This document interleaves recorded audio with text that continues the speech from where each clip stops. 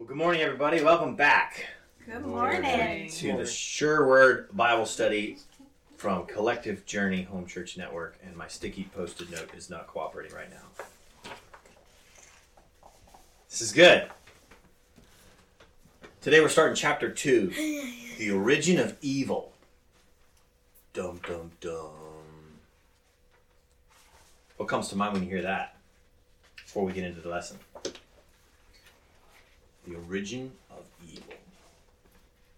How many of us have had conversations with people who struggle with God because, well, God created evil, God created Satan, blah, blah, blah. Like they all these different distorted beliefs about that. Bring me to Satan. Say again? Satan. Satan? Yeah. That's what bring me to. That's right. The origin of evil, you think Satan. Right? Any other thoughts before we get started? About that comment? Or that statement? Yeah, the title, The Origin of Evil. The opening paragraph, he asks a question straight up, doesn't he? What was the origin of evil? We've all experienced it firsthand. Where did it come from? Most people say it would come from the devil. Where did the devil come from? These are all questions that the author here starts this chapter off with. Did God create the devil? I like this question. Did God create the devil and his demons to torment us? No. Right? However, has anyone had a conversation with somebody who has a view about God like that? Yes. Right? So that's not an unreasonable or unrealistic question for sure. Will evil ever end? It's pretty heavy, huh? Yes, right? Will evil ever end? Yes. Evil will end.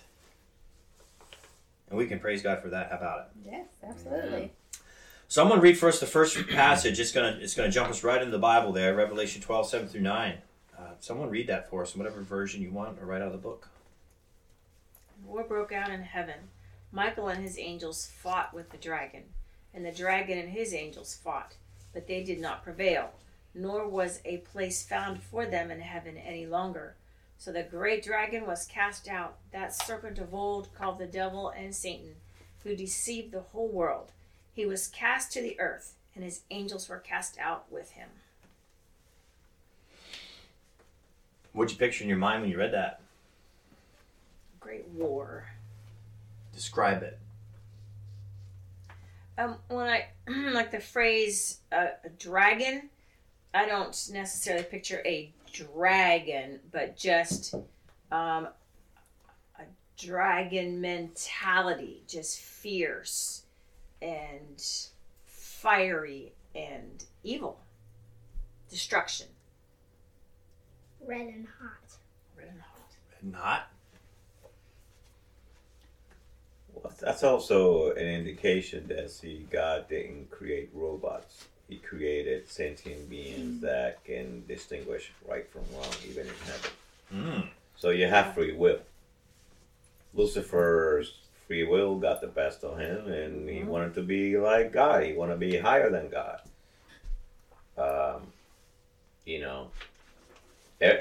All of us, every creature that was created by God has the ability to say, I'm going to do whatever I want. It's just free will. You do as you please, even though if you're wrong or you're right. You can make that decision.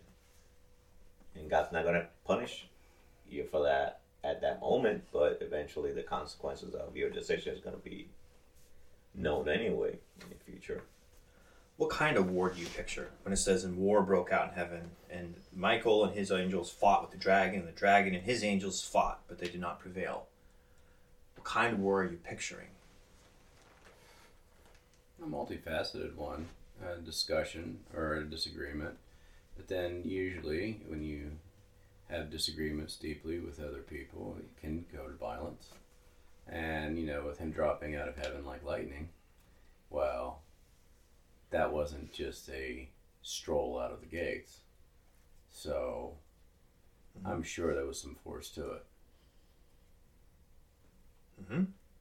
So the reason I'm asking that question about that is because it comes back to and connects with, like, what does that say about God, that concept? And as the lesson will point out in the end of the part that we're going to study today, the central issue in the war in heaven is not about who's the most powerful, right? Is it James, the book of James, say that even the devils tremble?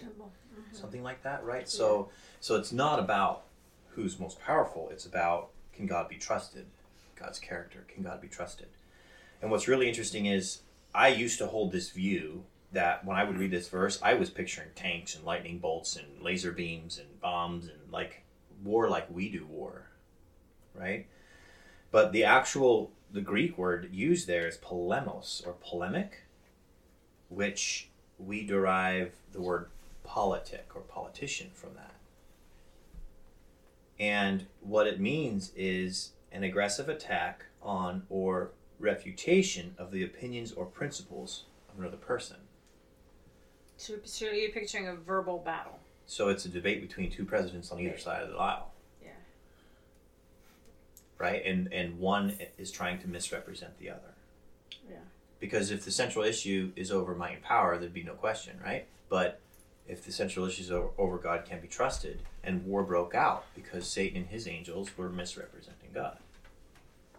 So that's kind of a really interesting, reframing, I think. Yeah, I wouldn't think it would be like a physical battle because God ultimately will win anyway. He would have had a chance to destroy Satan right there and then. It's more like a moral war. It's a war about morality and about right and wrong. Ellen White has a quote, God could have destroyed Satan as easily as we can just like drop a pebble to the ground. But if he had, then what would that have to say about God? Then he will be feared. Right. Misconceptions are very damaging and can cause such destruction. Friends, families, countries. Wars have started on misconceptions, misunderstandings, lies. Words can be very evil and very destructive. And you can see that now more prevalent in this world, especially with technology and stuff. I mean, stuff that people can do online to another person. It's awful. I mean, and you get you get bolder because you're not doing it face to face. You're actually doing it on a keyboard or whatever, and you can say whatever you want. So moving down the page here, because our idea to focus on the origin of evil as we move through the lesson, he brings out how Jesus makes a point in his ministry in Luke chapter 10 that after the disciples came back from a missionary trip that they were like, Lord, even the demons are subject to us. And Jesus said, yeah, I saw Satan fall like lightning from heaven. Right? He makes this point. And then the lesson goes on to say that in Isaiah chapter 14:12,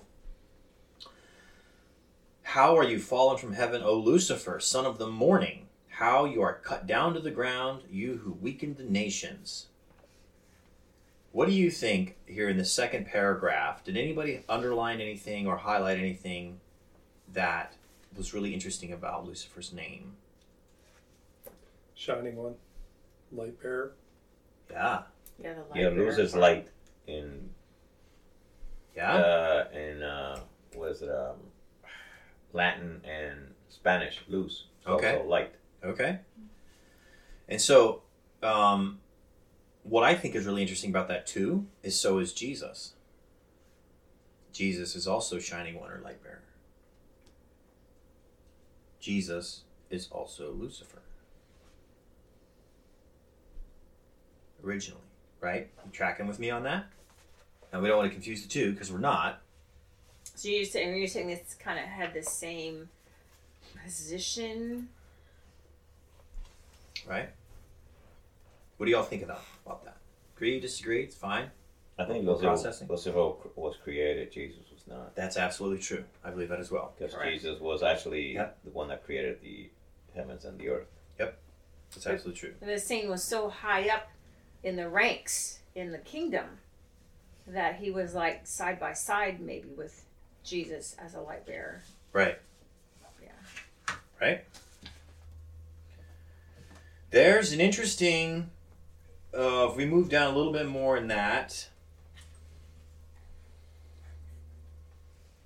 Ezekiel 28, 12 to 15, the book has that passage here for us to read as a way to kind of understand sort of the character of Satan and understanding more about him in originally who he was. And I think this is really important for us to maybe unpack.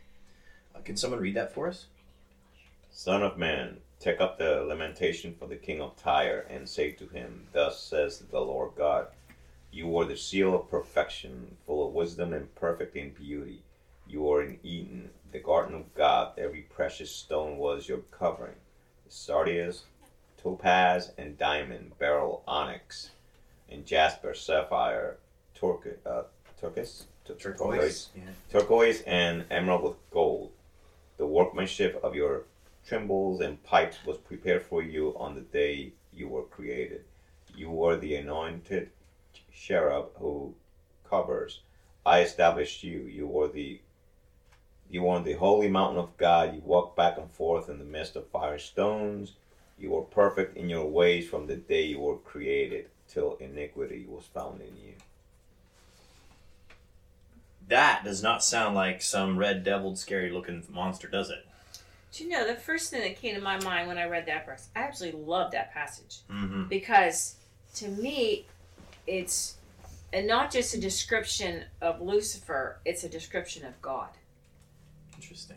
That God absolutely loves beauty. He loves color. He loves precious gems, precious stones. He loves rich, vibrant things like that. And for it was to me a very striking contrast against some of the religions of the world today that feel that you have to just dress so plain and humble and dark and drab. That's not God. That's not what God created. God created a gorgeous, beautiful garden. Look how he dressed his light bearer. You know, I mean, God loves beautiful things. So to me, there was not just a description of Lucifer, but of God also. That's good insight. Thanks for sharing that.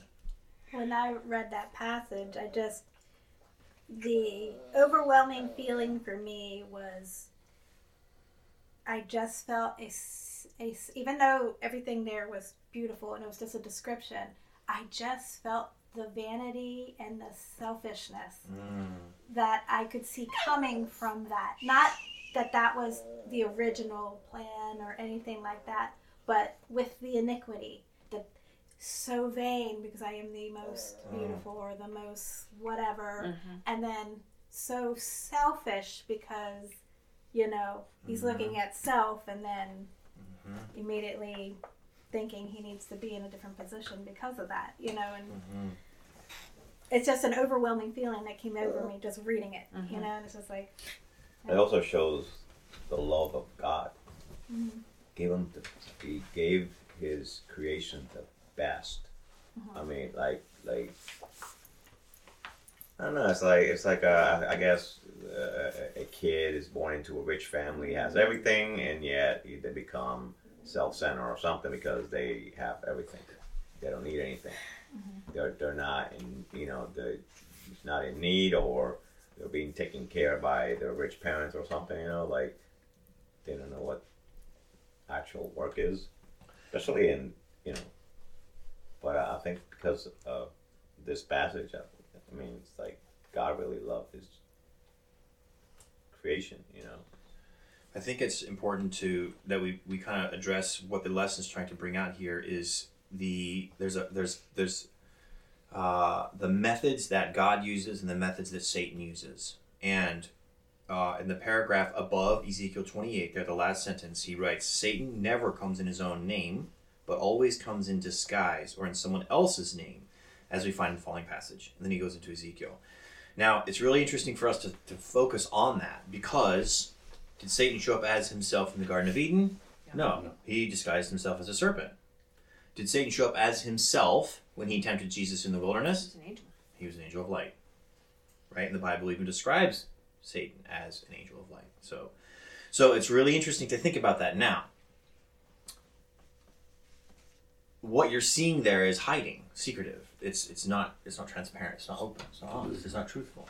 Right? Satan, Jesus in the Gospels says straight up, like, you are the father of lies. He's the father of lies. There is no truth in him. Period.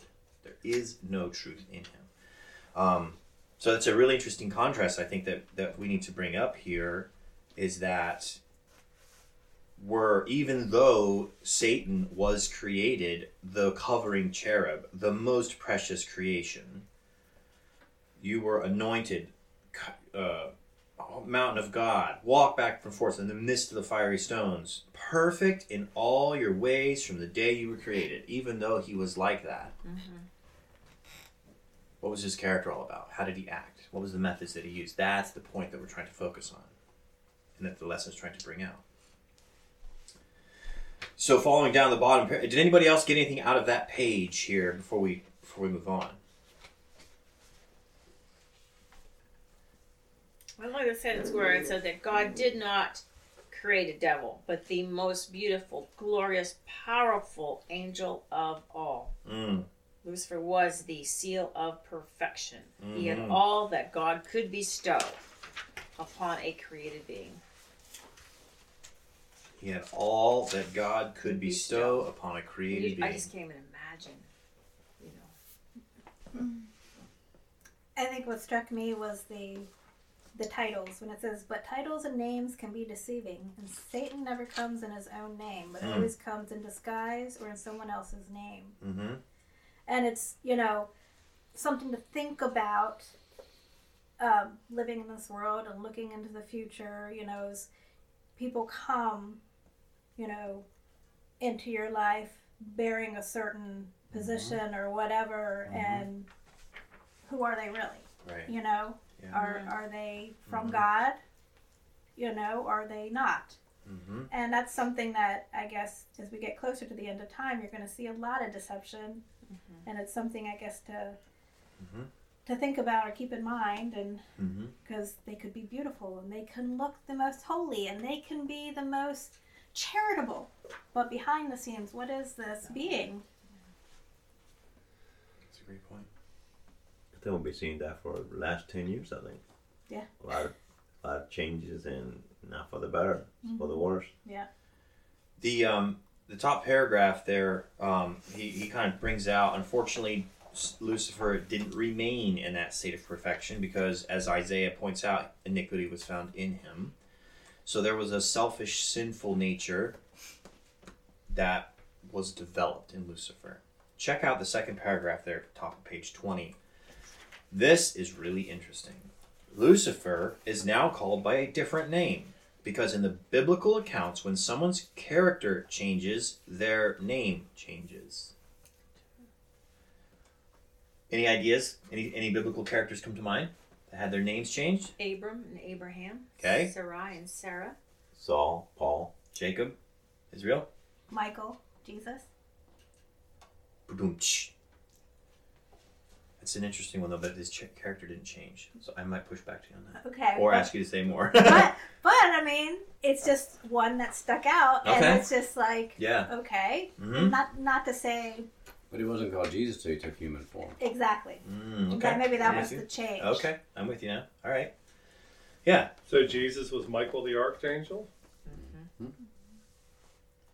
Yeah. Super cool. So Lucifer, continuing with this paragraph, Lucifer has fallen from his high position as the anointed cherub. Therefore, his name has been changed from light bearer to Satan, which means accuser, and devil, which means deceiver. In Revelation, he is called the dragon, which means a fiery serpent, a deadly poisonous snake. Deceiver, accuser. Kind of interesting, just dawned upon me that the serpent is in the beginning, the serpent's in the end. Full circle. Right on. Right on. So here, check this question out. But what led up to Lucifer's fall? Pride. Selfishness. Power.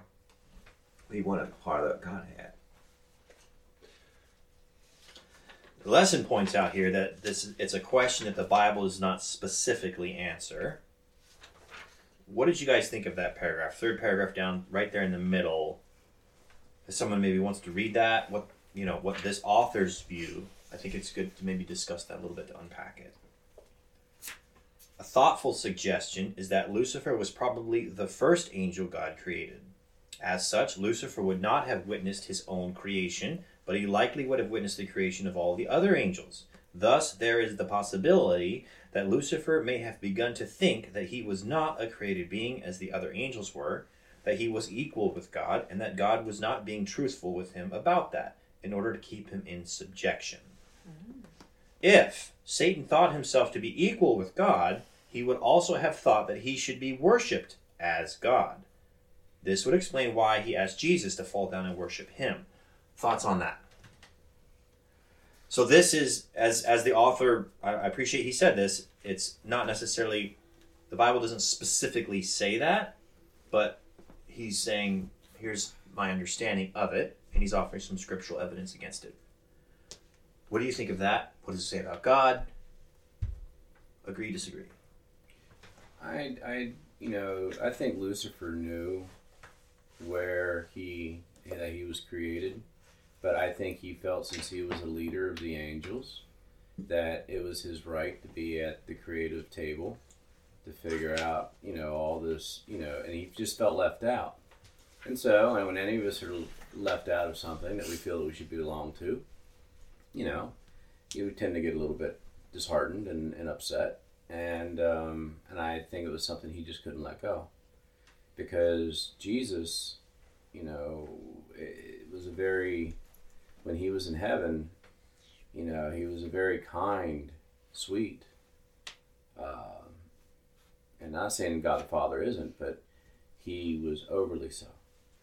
And, and he, and for him to trick Jesus into worshiping him in his weakened human form, then it would really speak to the angels, fallen and unfallen, that he is God, or is worthy to be worshipped. And I think he tried to strike when he thought that Jesus was the weakest. 40 days of no food. You're pretty weak. No doubt. He's a coward. I think that actually, I tend to myself, like, that would make sense, what the author here brought out about Satan thought himself to be equal as God, because, and I don't remember if it's Jeremiah or what book in the Old Testament it talks about, but it describes Satan as like, I will ascend to the heights, I will set myself up in the temple of God, it's like a prophetic description of this idea of Satan setting himself up in God's temple, proclaiming himself to be God.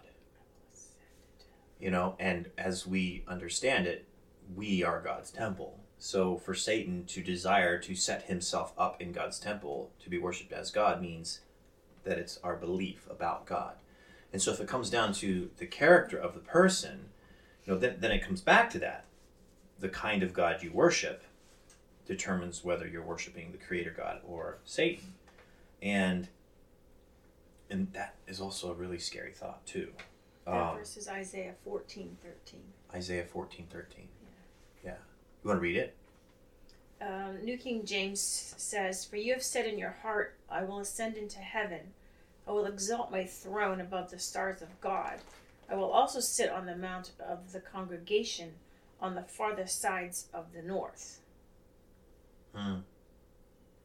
So that's where it's from. Thank you. Yeah. Thanks for that reference. Which is really interesting. So Satan says, I will ascend to be God.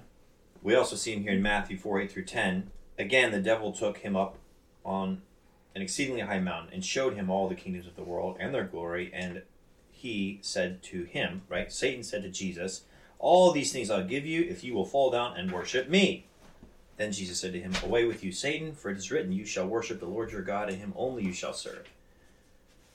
The New Testament, Paul writes that, I think it's in Philippians, have this mind that's also in Christ, though being in the exact nature God, humbled himself, did not think himself equal with God, but humbled himself to the form of man to the point of death cross. So like if you were to compare, you've got Satan who says, I want to be like God. I want to be worshipped. And then you got Jesus who says, even though I am God, I will humble myself. Philippians 2:8. Yeah, Philippians 2:8. To being found in appearance as a man, he humbled himself. Right. And became obedient to death. Right. Even the death of the cross. And you got to see the contrast between Absolutely, that. Between that, Jesus was born, in a manger, with animals and stuff, and grew up, in a regular household. Became a carpenter, so he took up the trade. No life of richness or, servants and stuff. And he was not beautiful.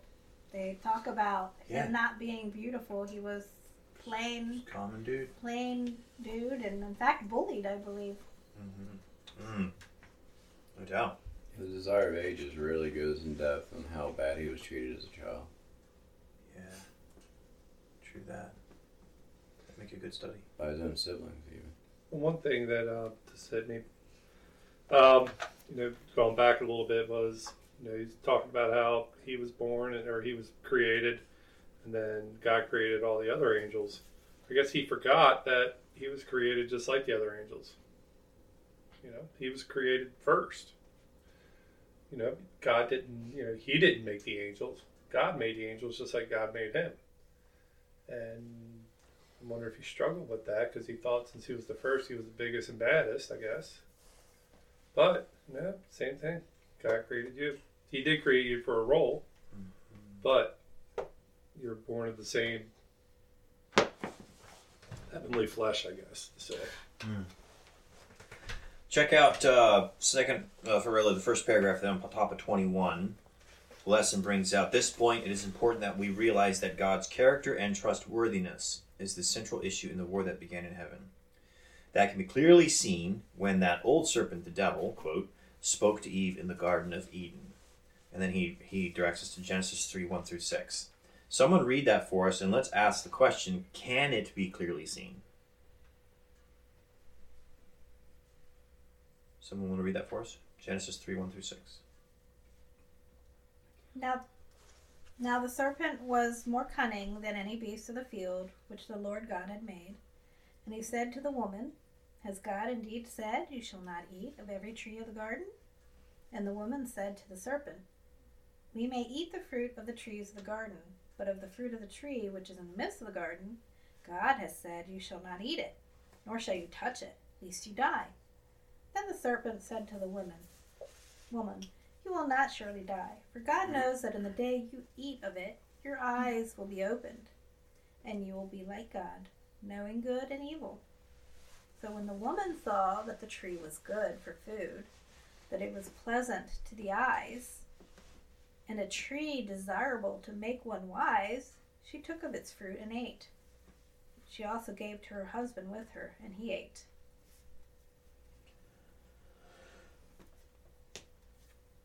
I think it's important to really notate that she was not alone. She was not by herself. He was with her. I'm glad you brought that up. It's a good point to consider. 100%. Fun fact. Did God actually say, you shall not touch it? Yeah, you'll surely die. And someone can grab a Bible and we can look it up, but previous to this, God said, I've provided every fruit-bearing tree of all the trees in the garden you may eat, but don't eat of the tree of knowledge of good and evil, lest you die. Interesting thing there, that Eve supplied that. Yeah, God said we can't eat it, and he also said we can't touch it. Oh, he just said eat, and she. There's said no that. record of God saying don't even touch it. So what I find really, really interesting that the way Satan approached this whole conversation of implying doubt, has God indeed said you should not eat of the serpent? He is introducing this distorted, creating doubt in Eve's mind of the validity or trustworthiness of what God has said. Well, I don't know. Did he say that? What did he say? And because he just so subtly introduced this idea that maybe you can't actually trust what God said by questioning, then she started kind of formulating, maybe you know what? He actually said we can't even touch it. Like, that's how subtle that was. And so right there, the way the accuser and the deceiver approached that whole situation was about misrepresenting what took place and creating doubt.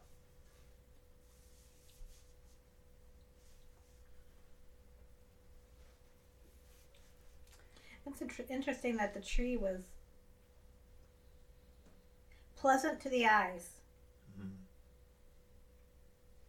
So it must have been something different enough, unique enough to, kind of draw her in.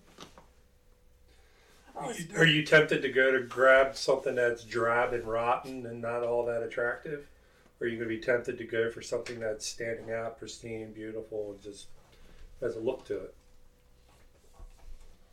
I think she noticed more the serpent than the fruit. But I think we need to be mindful. It's really easy for us to start talking about like Eve's perception in the tree, but I think we would miss the point if we start focusing on that, and that is, what was Satan doing and what's the issue over, Misrepresentation. right?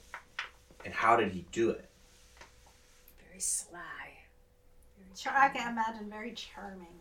Very, very, I don't know. Yeah, I don't think there was force involved. Smooth talker. No, there was no force involved for sure. He sold me It was my car too. deception.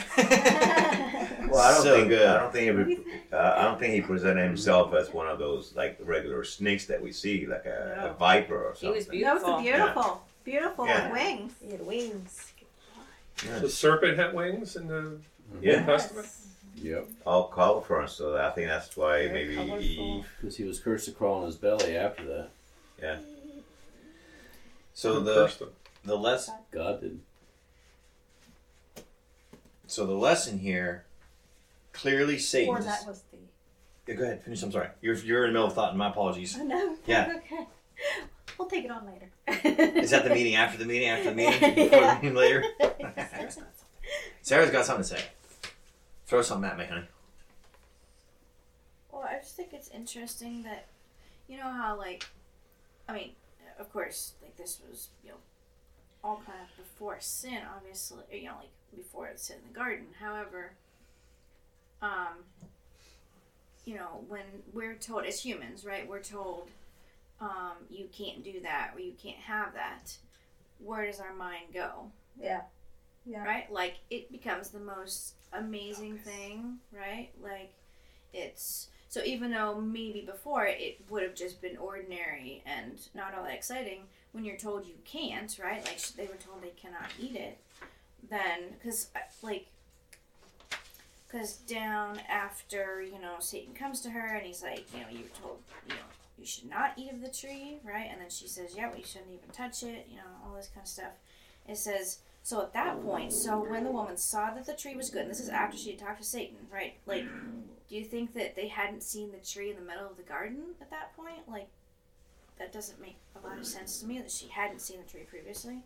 But so when the woman saw the tree was good for food, that it was pleasant to the eye, and a tree desirable to make one wise. So Satan was the one who told her that the tree was good for food. Satan was the one that told her that the tree would make them wise.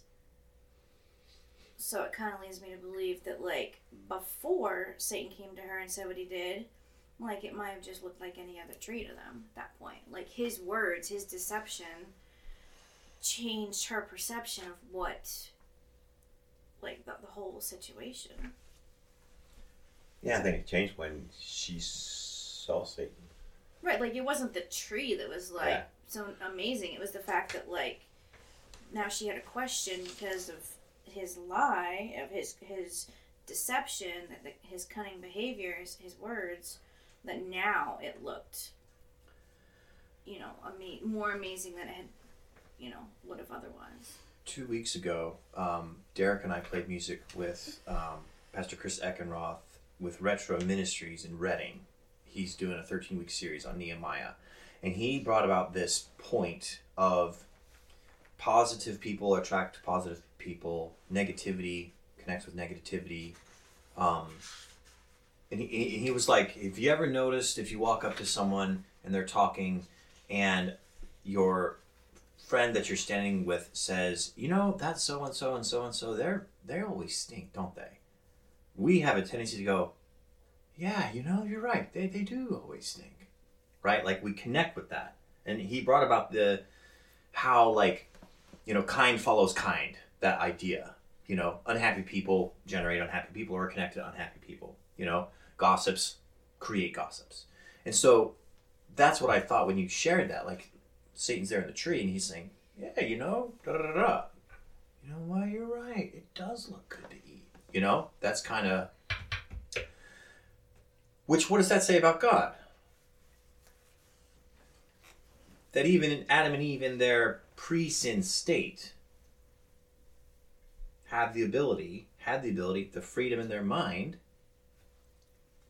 Like, what does that say about God? Like, complete and total freedom. Freedom to think, freedom to develop, freedom to choose, freedom to understand, freedom to ignore evidence, freedom to believe something without evidence or reject something without evidence. Like, just that's kind of huge, yeah? Who wants to be around a bunch of people, a bunch of yes men? Well, that's what Satan wants. No doubt. Yeah, You're right, though. But, automatons are not fun to be around. And also with them, they had never seen anything like that. I picture them being pure and naive and that pureness that's just so sweet and so delicate that, one thing you throw a wrench into it and it's like you question everything. You know what I mean? It's like, whoa, this isn't the way things were supposed to be. They're supposed to be like this. And, Right. The last paragraph there to wrap up today's part 1 of this lesson. Clearly Satan, disguised as a serpent, was insinuating that God had lied to them and therefore cannot be trusted to tell them the truth. God's lied. You can't trust him. He's keeping something for you. He just wants to control you. More than that, Satan insinuates that God is being arbitrary in order to keep them in subjection to him. That God knows that if they eat of this tree, they will become as gods and will be equal to him. And then he talks a little bit more about, the war in heaven is not about who's the most powerful. The fact that God cast Satan out, and that the Bible describes, we referenced earlier, that even the demons tremble, is proof that God's most powerful. It's never been about that. But the last sentence there, but from this exchange between the serpent and Eve, it becomes clear that the real issue in the war that began in heaven is about God's character, whether or not he can be trusted, and whether one can safely follow his word. Question, to wrap up our discussion.